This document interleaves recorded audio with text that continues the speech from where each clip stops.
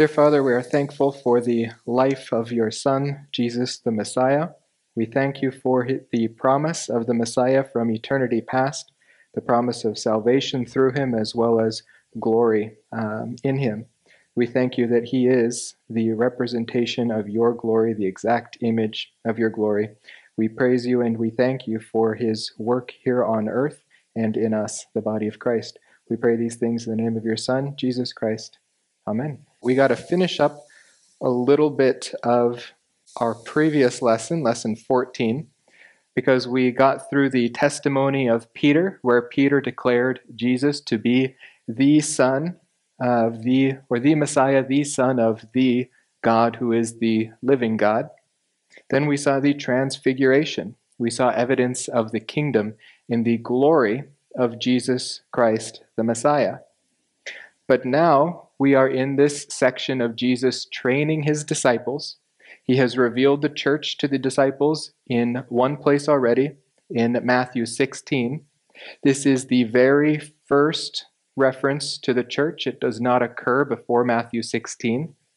And it is not repeated again after Matthew 18, although the training that he is giving these disciples will prepare them for their ministry in the church.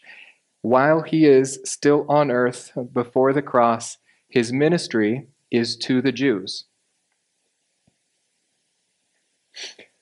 Once the three disciples who had gone up with him on Mount Hermon, where he was transfigured, they came back and they found the rest of the disciples had attempted to cast out a demon causing muteness. This is a messianic miracle, one that only the Messiah can do. And he told them they should have relied on God through prayer, not attempting to cast this out by their authority. And so we got to witness again the partial blindness of the disciples. They still don't get the whole picture, and they are not going to get the whole picture until Jesus is resurrected. At that point, they will come into a deeper understanding of all the words that he said. And then when the Holy Spirit comes upon them on the day of Pentecost, he will lead them into all knowledge, reminding them of all the things that Jesus Christ had said and taught them during his earthly ministry. But this is where we stopped. We stopped in a somewhat lengthy discourse that Jesus has with his disciples about partiality and pride. They start to gainspeak on one another, wanting to know who is going to be number one in the kingdom. Peter seems to be getting particularly special treatment. James and John are not far behind him, so everyone's kind of wondering, where do I stand in the kingdom? And they're doing this primarily because they are under the assumption that the kingdom will be set up any day. They have not quite got the picture that the kingdom has been rejected and postponed. Now, they are right on the heels of the Feast of Tabernacles, which is going to be the second half of our lesson this evening.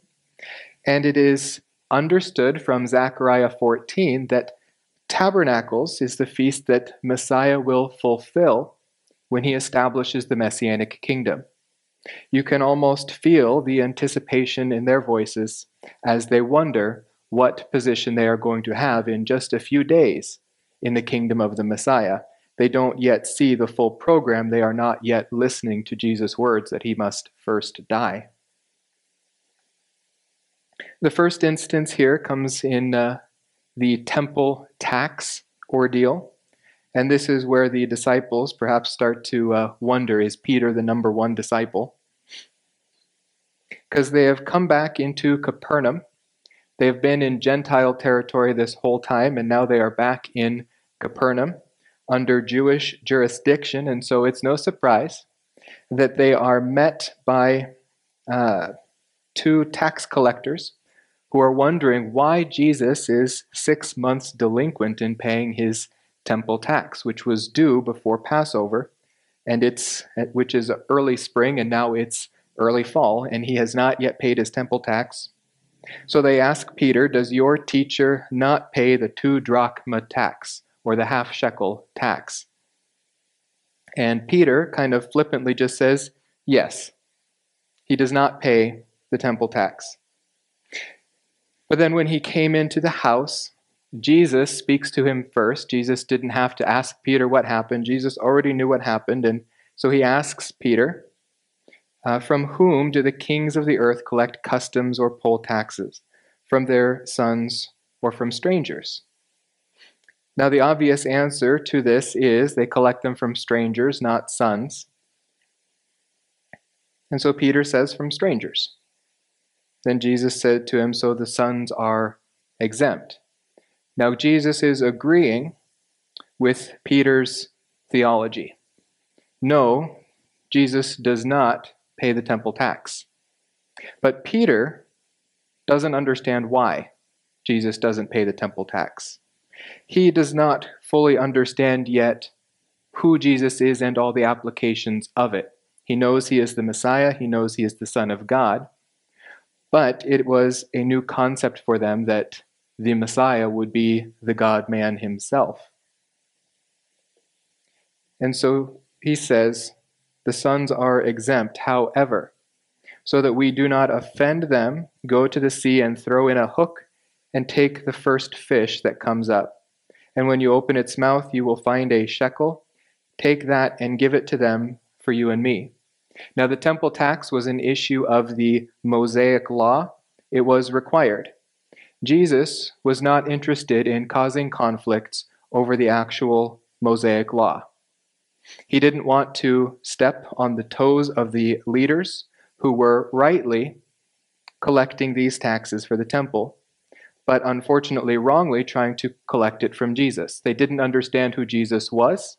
They did not believe he was the Messiah, the Son of God, and therefore the son of the temple. They didn't understand that the temple belonged to him, and so paying a tax to himself would be unnecessary. And so for this reason, he did not want to cause a conflict. His conflict is not in the written law. His conflict is in the oral law. So Peter learns two things from this, actually three things. One is that Jesus is the king of the temple. He is the ruler of the temple, and so they are sons of the temple. They are spiritual sons of Jesus. He also learns that Jesus is able to provide for their needs.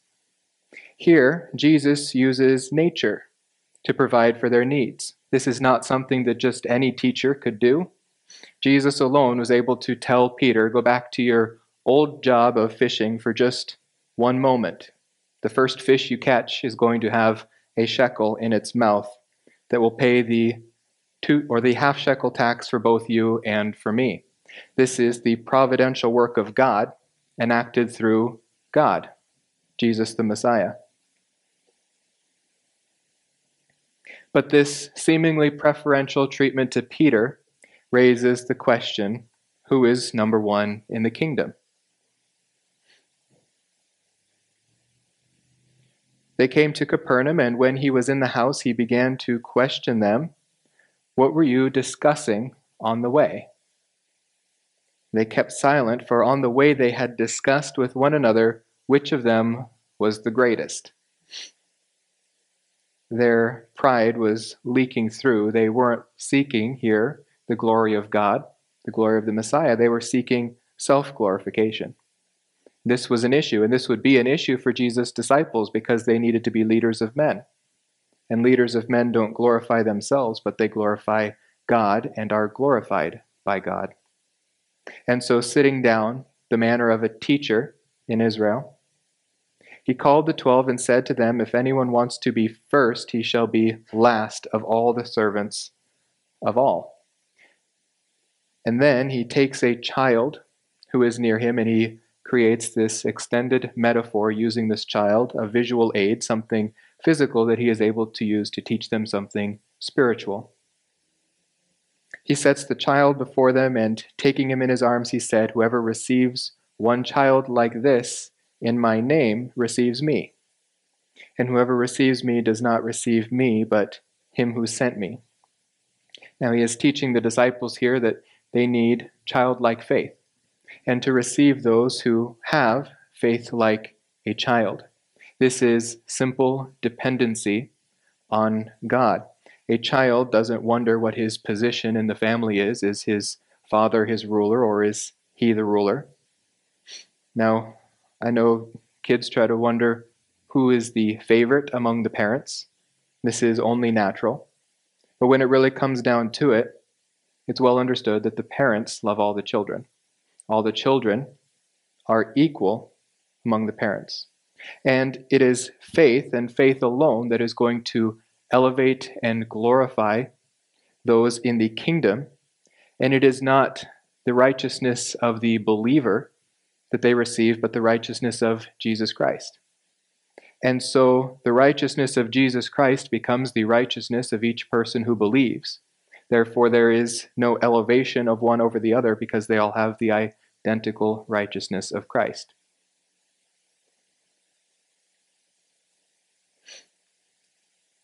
Now they interrupt Jesus while he's talking. They want to tell him about something else they did and they're pretty proud of. John says to him, "Teacher, we saw someone casting out demons in your name, and we tried to prevent him because he was not following us." Now hopefully they got the message that among the 12, one's not going to be elevated above the others. But what they didn't understand yet is that the 12 aren't elevated above all other believers. Jesus said, "Do not hinder him, for there is no one who will perform a miracle in my name and be able soon afterward to speak evil of me." Just because they were not part of the 12 does not mean they are not followers of Jesus. Just because they are not disciples who have been called to full-time ministry with Jesus for a special ministry does not mean they are not useful in the body.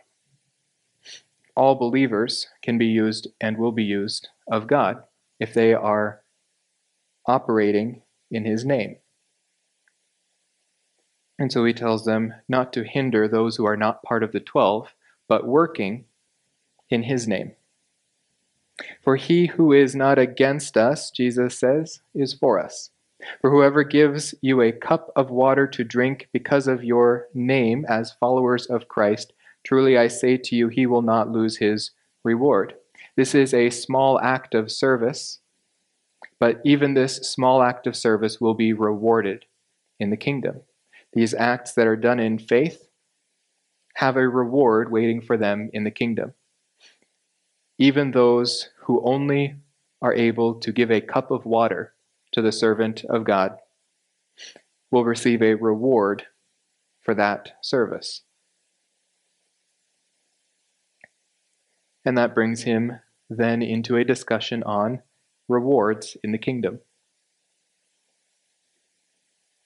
He continues his metaphor of this child, those who have faith like a child, simple faith, simple dependency. You don't want to hinder those whose faith is simple like a child's. Whoever receives one such child in my name receives me. But whoever causes one of these little ones who believe in me to stumble, it would be better for him to have a heavy millstone hung around his neck and to be drowned in the depths of the sea. Now this verse is often quoted, rightly so, to speak of physical, real children. And that is the foundation here of what Jesus is teaching. He's taking something real from the known world that is true. But don't forget that he is also using this to teach of believers who have faith like a child. We do not hinder children in their childlike faith. That does not mean we are off the hook for hindering other believers who have a childlike faith. That is the metaphor that Jesus is drawing. This is the physical example he is using to teach some spiritual truth. Little faith is still big faith when it is in the proper object, Jesus the Messiah. And so he says, "Woe to the world because of its stumbling blocks. For it is inevitable that stumbling blocks come, but woe to that man through whom the stumbling blocks come." Now notice here he is speaking to believers who might hinder other believers. This is not the operation of believers to be stumbling blocks to one another. When they do so, they operate just as Peter had when he rebuked Jesus They are operating under the power of Satan, and they are doing his will and bidding. They are relying on the sin nature rather than on the new nature. And so Jesus drives the point home, getting to the root of these issues. He says, if your hand and your foot cause you to stumble, cut it off and throw it from you. It is better for you to enter life crippled or lame than to have 2 hands or 2 feet and be cast into the eternal fire.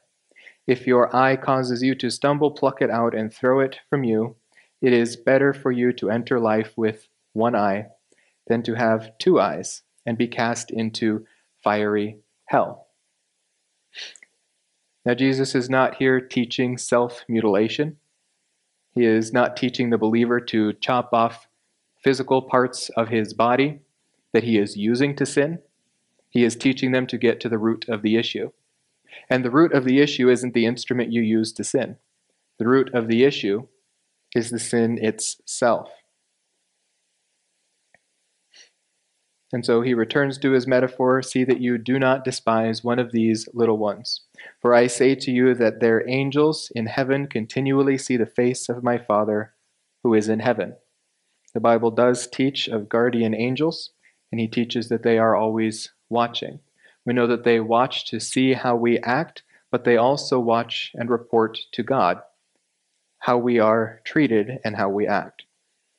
For the Son of Man has come to save that which is lost.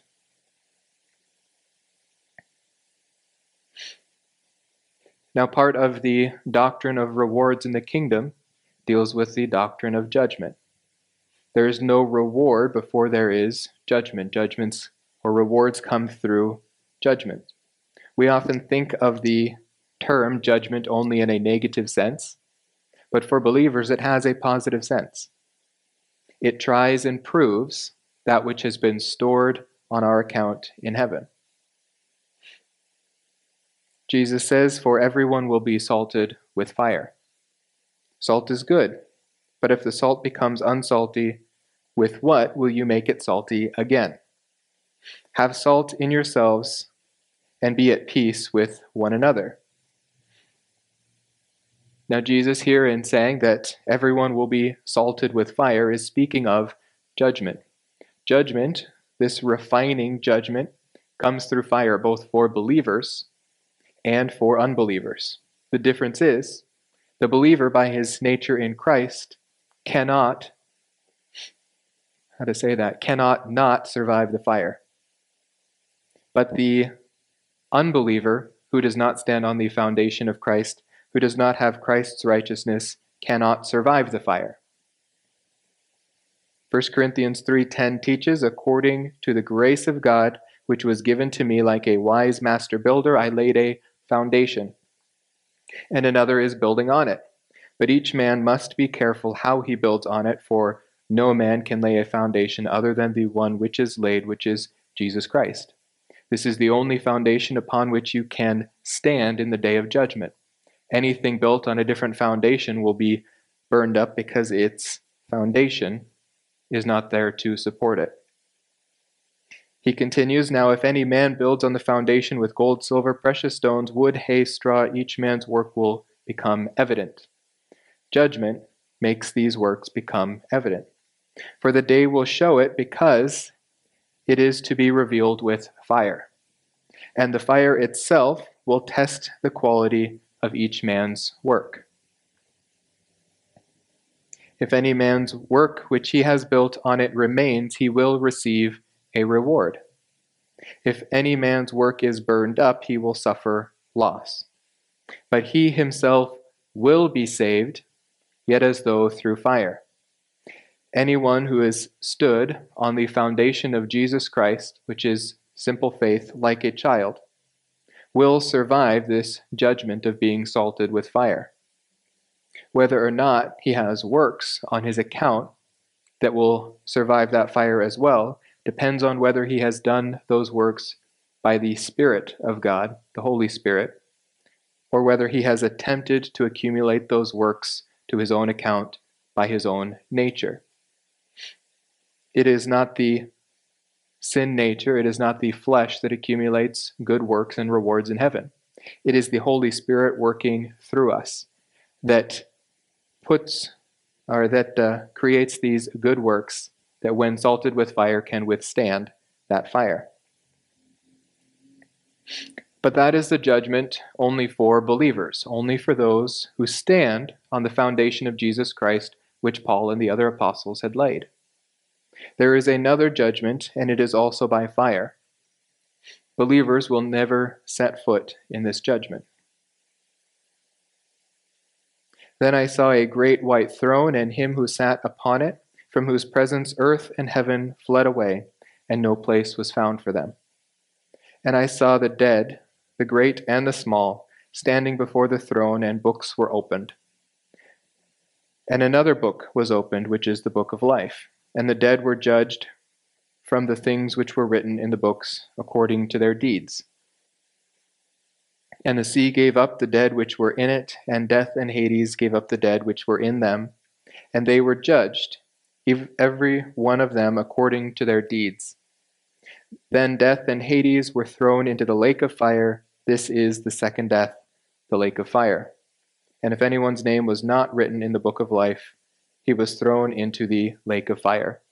There is no foundation of Jesus Christ mentioned here. There is no foundation of Jesus Christ upon which they stood. They could have. Each one of these had the opportunity to trust God.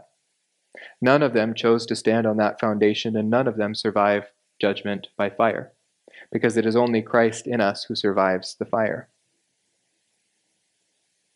And so Jesus then teaches them a little bit about church discipline. This is never really a fun topic to talk about, but it is a necessary topic. This is the second and only place in the Gospels that the church is mentioned. These are preparations for church doctrine. They have some similarities to being cast out of the synagogue. We'll look at that hopefully a bit tonight. Actually, no, next week. But this is not the same as being cast out of the synagogue. Jesus is teaching new doctrine that will be present in the church age for the church. He starts here with the restoration principle.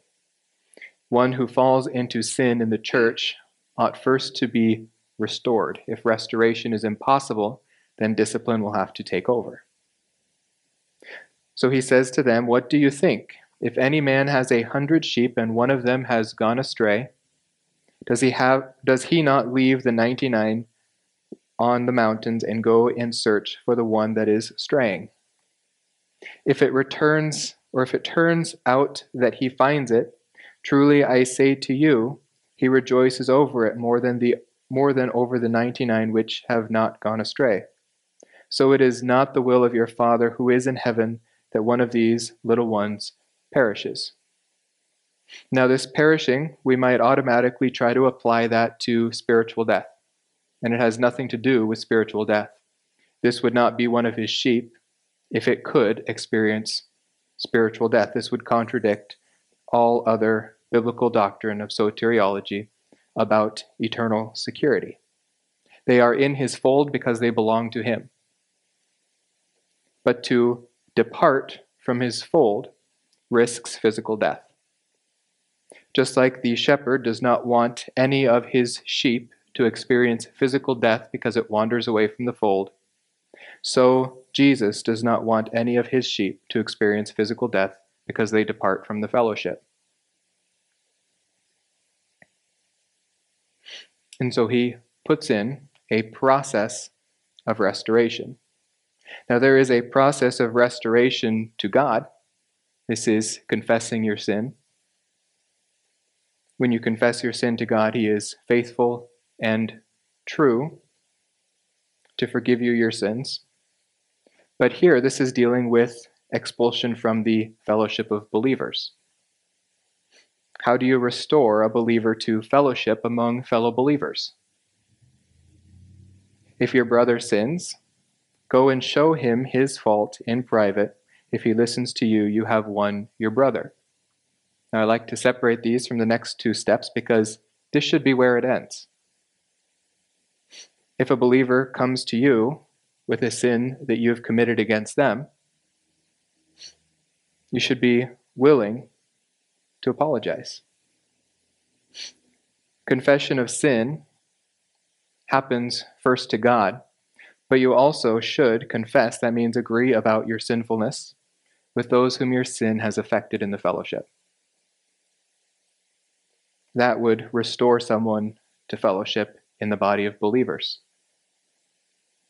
But there is a challenge to this restoration. If he does not listen to you, take one or two more with you, so that by the mouth of 2 or 3 witnesses, every fact may be confirmed. Now notice, this has the possibility of rendering a confession, but it is already setting the stage for prosecution. These 2 or 3 may help to convince the fellow believer, perhaps in recognizing the seriousness of the issue, but the purpose of 2 or 3 witnesses is so that the sin can be confirmed, so that when judgment is handed down, it is handed down on a biblical principle that is correct.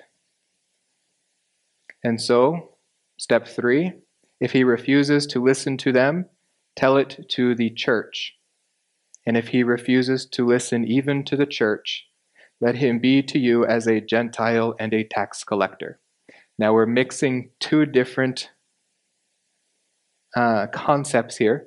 The church will in the future include Gentiles, future to this point.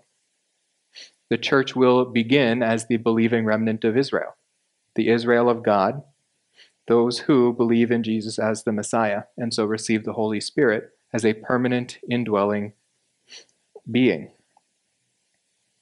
And so, as he teaches these apostles, he says, let them be unclean to you, just like you would not associate with a tax collector, just like you would not associate with a Gentile. If this believer refuses to admit his sin, to confess his sin, to agree that his sin was sinful, he should not remain as part of the local fellowship. He should be cast out.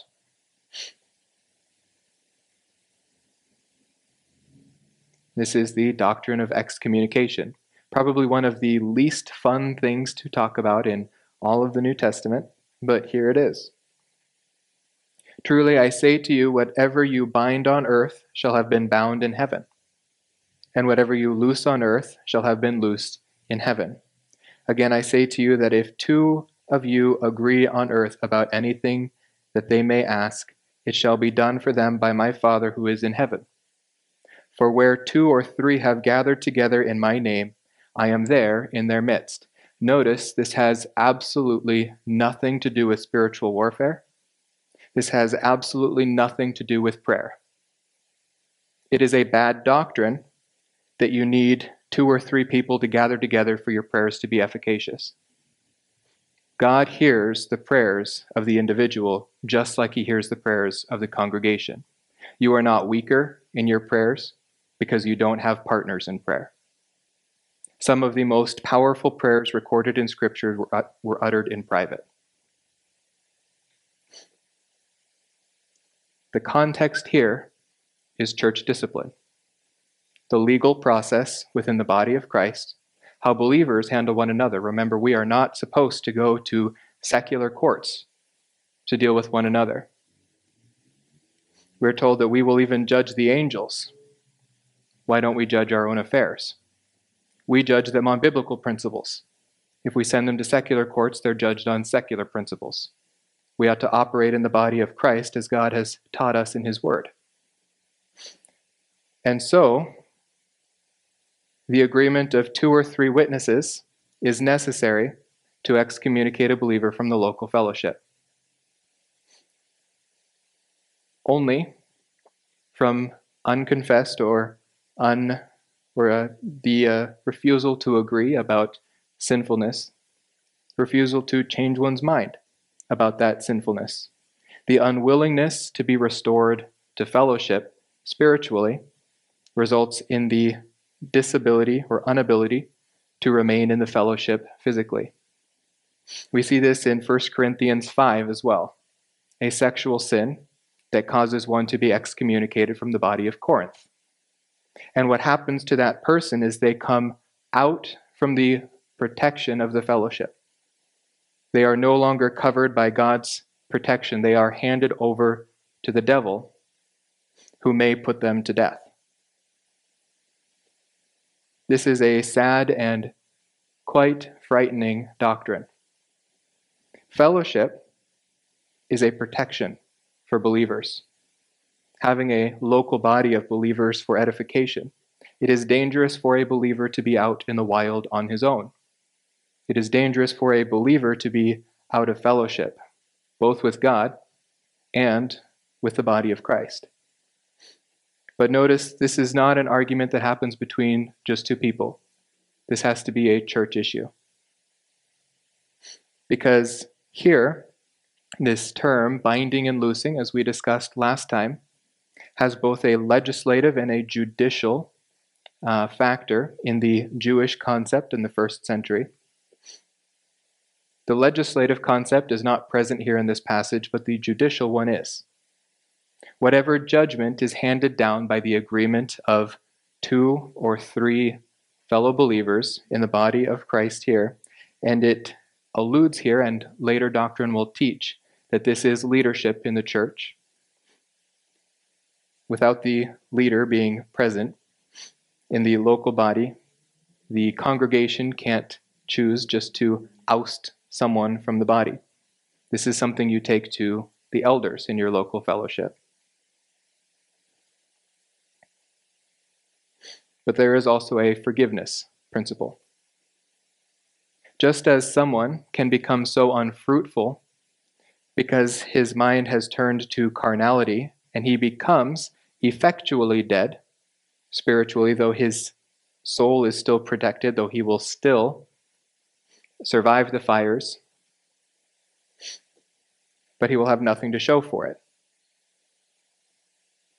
So, someone can be cast out of the fellowship, but this does not cast them out of salvation. This does not cast them out of the promise of eternity to come. This does not in any way threaten their eternal security, but it may put their rewards in jeopardy, because this is reflective of an unrepentant lifestyle, a lifestyle lived in carnality, and carnality is not sexual sin. Carnality is dependence on the flesh rather than dependence on the Spirit. This can be any sort of legalism where you seek to earn your own rewards by your own flesh.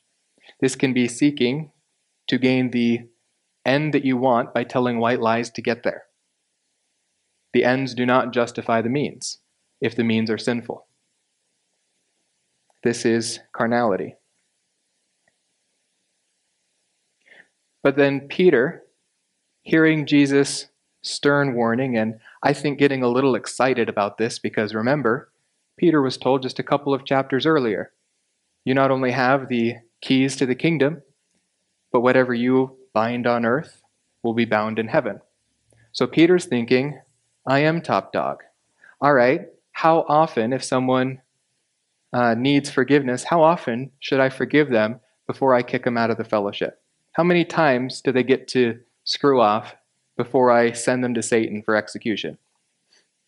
Peter came and said to him, Lord, how often shall my brother sin against me and I forgive him? Up to 7 times? Now, Peter probably thought he was being very generous here, because the Pharisees taught that you only had to forgive someone 3 times, and then they could be condemned for their sin even if they were repentant. But Jesus said to him, I do not say to you up to 7 times, but up to 77 or 70 times 7. Now, I am always reticent to take numbers anything but literally, but I honestly do not think Jesus is teaching that you need to count 490 times and then stop forgiving someone. I think the message is pretty clear in plain speech here. Jesus is being, I can't remember the word for that. Jesus is exaggerating here. If you are counting up to 490 times, you're probably not forgiving in the first place. If you're counting every wrong that your fellow believer has done against you, you have not forgiven them. Jesus is teaching that you should forgive infinitely. There is no number of times that a believer in the fellowship can use up. If a believer comes and says, "You've wronged me," and the believer says, "I'm sorry, I didn't mean to," or "I did mean to, and I am apologetic that I did that." This could happen 490 times, and yeah, it might be pretty frustrating. But we are to be as forgiving as we are forgiven. And you know, there is also no limit to how many times we can confess our sins to God and be forgiven. We are forgiven each and every time because His blood covers each and every sin. And so Jesus says, "For this reason, the kingdom of heaven may be compared to a king who wishes to settle accounts with his slave." Now, this is a fairly long parable, but essentially what happens in this parable is a king is owed $10 to $15 billion, and he forgives that debt. And now that debtor was owed $10,000 to $15,000, and he refuses to forgive that debt. $10 to $15 billion is impossible to repay.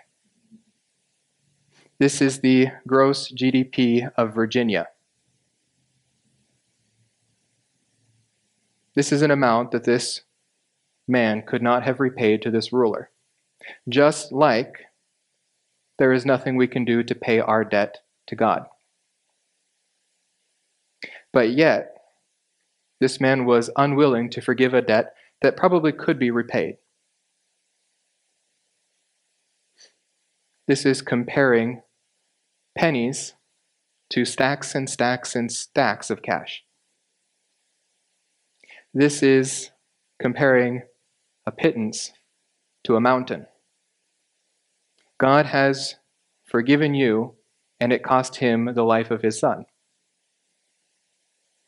There should be nothing standing between you and forgiveness of a fellow believer. The end of this parable: "Then summoning him, his Lord said to him, 'You wicked slave, I forgave you all the debt because you pleaded with me. Should you not also have had mercy on your fellow slave in the same way that I had mercy on you?' And his Lord, moved with anger, handed him over to the torturers until he should repay all that was owed him. My heavenly Father will also do the same to you if each of you does not forgive his brother from your heart." This is not teaching outer darkness. This is not teaching that a believer will be tormented in the kingdom if he is unfaithful. Surprisingly, that is a doctrine that is taught. This is also not teaching the loss of salvation in any means. This is talking about excommunication, being handed over to Satan on this earth.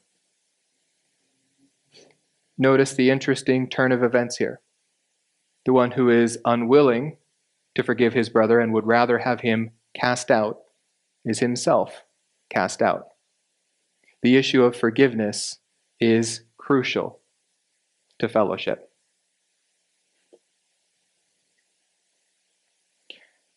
Now, at this point, Jesus and the rest of the disciples prepare to go down to Jerusalem for the first time since Jesus turned over the tables 2 years earlier.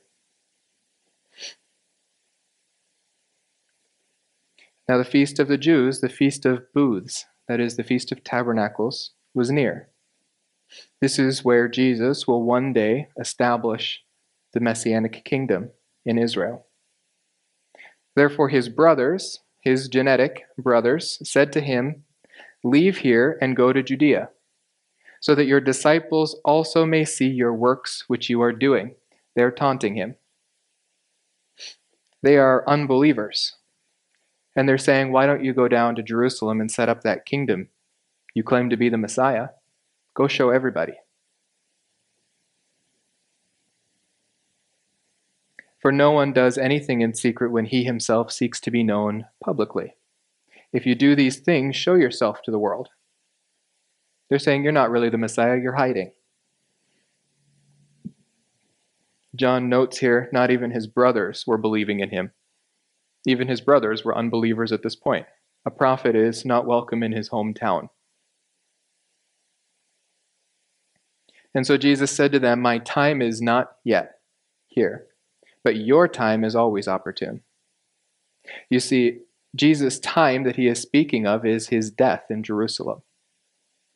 But you know, death is always waiting on their doorsteps, and it has eternal consequences if they remain in their unbelief. It is always time for them to believe in Jesus the Messiah for salvation, but it is not yet his time to provide the sacrifice to complete that salvation. He says, "The world cannot hate you, but it hates me because I testify of it, and its deeds are evil." Why can the world not hate them? Because at this time they are part of the cosmos system. They are part of the world, and the world does not hate its own. The world has no beef with these brothers, because the world, the flesh, and the devil seeks to destroy the believer.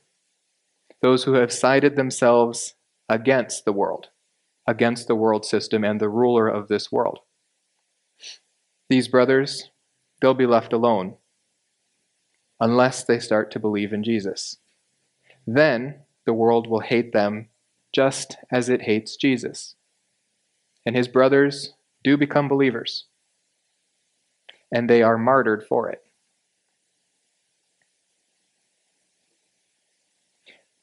So Jesus tells them, "Go up to the feast yourselves.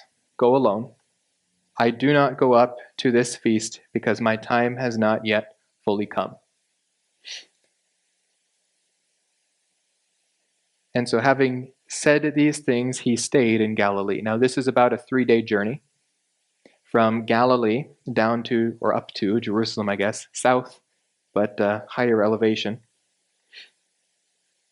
He stays in Galilee long enough for his brothers to leave, but he does go down to the festival.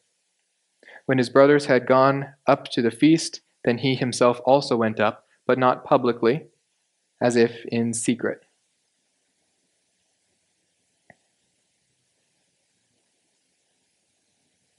Oops. Hang on. I know I put this in here for a reason. Yeah. All right, well here. Luke 9:51 to 53. Oh, that's why. When the days were approaching for his ascension, he was determined to go to Jerusalem. And he sent messengers on ahead of him, and they went and entered a village of the Samaritans to make arrangements for him. But they did not receive him because he was traveling toward Jerusalem. Now notice Jesus is determined to fulfill the will of God. He is acting on God's behalf, and that is going to be the primary statements of Jesus, or the most repeated statements of Jesus, while he is at the Feast of Tabernacles, that he does not come to preach his own message, but God's message. He doesn't come by his own will, but he comes for God's will, because he is laying the groundwork here for his own crucifixion. And they seek to go through Samaria. He sends messengers ahead of him to prepare places to sleep. In the same way he had done this earlier, preparing them ahead of time to see what houses would be welcoming to Jesus the Messiah. But they did not receive him because he was traveling toward Jerusalem. No one in Samaria was willing to accept a Jew heading south, because the temple, especially at this time during the Feast of Booths, stood in opposition to their temple at Mount Gerizim. Their false religion, their false claim to the God of Abraham, in the wrong temple on the wrong mountain. Jews going down from Galilee through Samaria into Jerusalem was a threat to their religion, and so they did not allow them to go through Samaria. Some even recount, I think it's Josephus, that Jews were killed in Samaria while they were on their way to Jerusalem. Now, James and John don't like this discrimination. This is religious discrimination, but it is also racial discrimination, and they don't like it. The Samaritans and the Jews have lots of spats that don't really need to be, because the Samaritans are only half Jews by the blood of Abraham. And so when his disciples, James and John, see this, they said, "Lord, do you want us to command fire to come down from heaven and consume them?" Now remember, Jesus has just been teaching them about the coming judgments. And here they've been dissed by the Samaritans. And James and John say, "Well, let's get this over with for them. Let's burn them up." They get the name Sons of Thunder from this. But notice this rather spiteful act by John, and he becomes the apostle of love. We're going to study the epistle of 1 John in the fall, and you won't recognize his words as the same man who said this.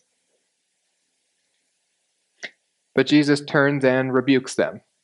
All three of the seemingly top apostles now have been rebuked by Jesus for operating in Satan's realm rather than the spiritual realm, or at the Holy Spirit's realm. He said, "You do not know what kind of spirit you are of. For the Son of Man did not come to destroy men's lives, but to save them." And they went on to another village. Jesus has two advents. The first advent, he comes to save. The second advent, he comes to judge. This is not the purpose of his first advent to bring the judgment that he had taught them was coming in the last days.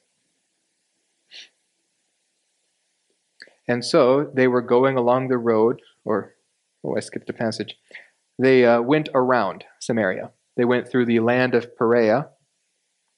And as they're going, Jesus has three more opportunities to teach his disciples about the cost of discipleship. This is absolutely not the cost of salvation. The cost of salvation is nothing to you and everything to God. But for discipleship, there may be a cost. They were going along the road, and someone said to him, "I will follow you wherever you go." Now remember what Jesus had taught his disciples already. The cost of discipleship is follow me, pick up your cross, and I can't remember the other one. Deny yourself. Thank you, Matthew. Yes, deny yourself, take up your cross, and follow me. These were the three principles of discipleship that Jesus had taught his disciples. And so, this man who says, "I will follow you wherever you go," is tested in this area of discipleship. Will he truly follow wherever he goes? Jesus said to him, "The foxes have holes and the birds of the air have nests, but the Son of Man has nowhere to lay his head." Discipleship may be uncomfortable. Our physical luxuries may not be met. Jesus has already shown his disciples that their physical needs will be met. They might go hungry, but they won't starve. They might not get to sleep on a bed, but they will have a restful night's sleep. They will have the energy they need for the task ahead. The foxes have holes, the birds of the air have nests, but the Son of Man has nowhere to lay his head. Will this man follow Jesus and deny his earthly comforts? We don't know. It doesn't tell us. He may have decided to follow Jesus and deny his earthly comforts. That's not the point of the passage. The point of the passage is to teach that discipleship may be costly. Now here, Jesus initiates a conversation. He said to another, "Follow me." But he said, "Lord, permit me first to go down and bury my father." He said to him, "Allow the dead to bury their own dead, but as for you, go and proclaim everywhere the kingdom of God." He is testing this man in the area of denying himself. Now, in the Jewish frame of context or frame of mind, this statement becomes a little more apparent as to what it means and what the issue is exactly.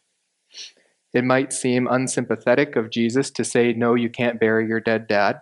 Come now." But this is not what is going on here.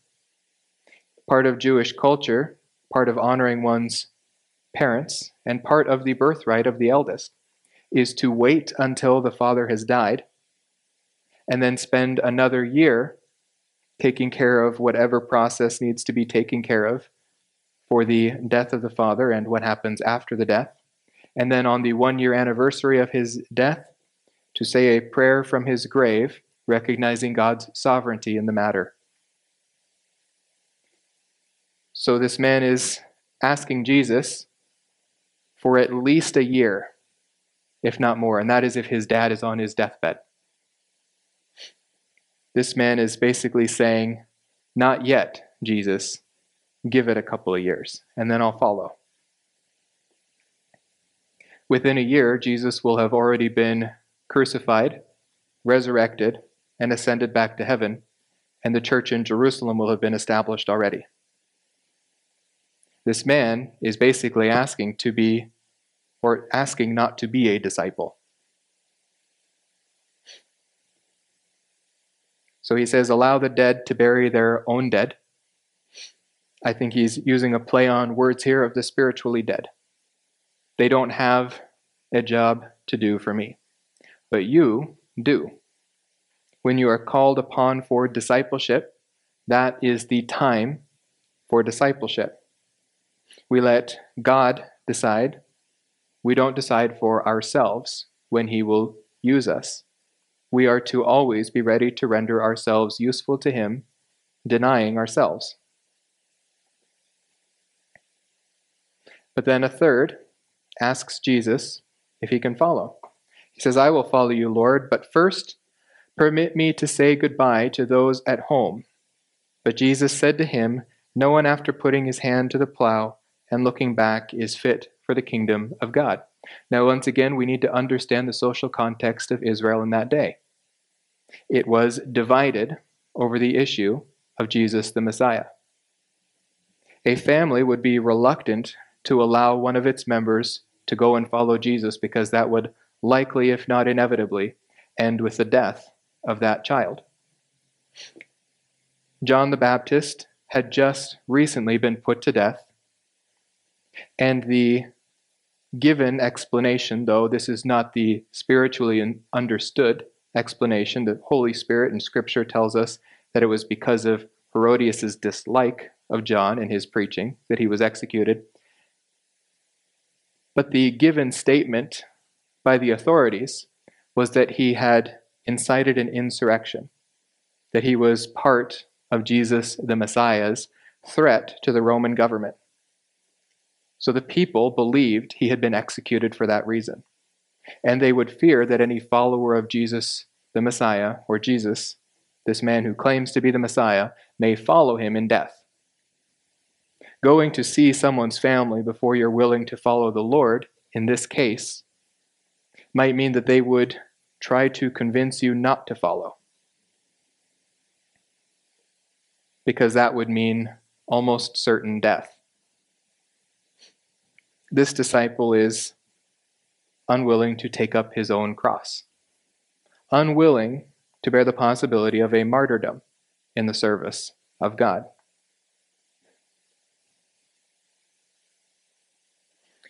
Well, that finally concludes number 14, and we're at about an hour, so I am not going to continue on to 15, but this is the end of our section on the training of the king, and we will now move into the opposition of the king. This will be at the Feast of Tabernacles. So look forward next week to the Feast of Tabernacles, and one of these days, Lord willing, we will catch up on me getting behind. All right, let us pray. Dear Father, we are thankful for your word. We are thankful for your patience with us. We are thankful for the body of fellowship that you have provided in this unique dispensation, the dispensation of grace. We thank you for the church, and we thank you that you laid the groundwork while you were still on earth for your apostles to teach, to guide by the Holy Spirit those who would still to this day be part of the church. We thank you for the hope that we have as the church, that one day we will be caught up in the clouds to be with you forever. We pray that we might be part of that generation, but we also pray that we will be useful to you, that we will be willing disciples, willing to serve you even denying ourselves, even becoming martyrs. We pray that we would follow you in all things, remain in fellowship with you, depend on the Spirit for all things, and remain in fellowship and love with one another. We pray all these things in the name of your Son and by the blood of your Son, Jesus Christ. Amen.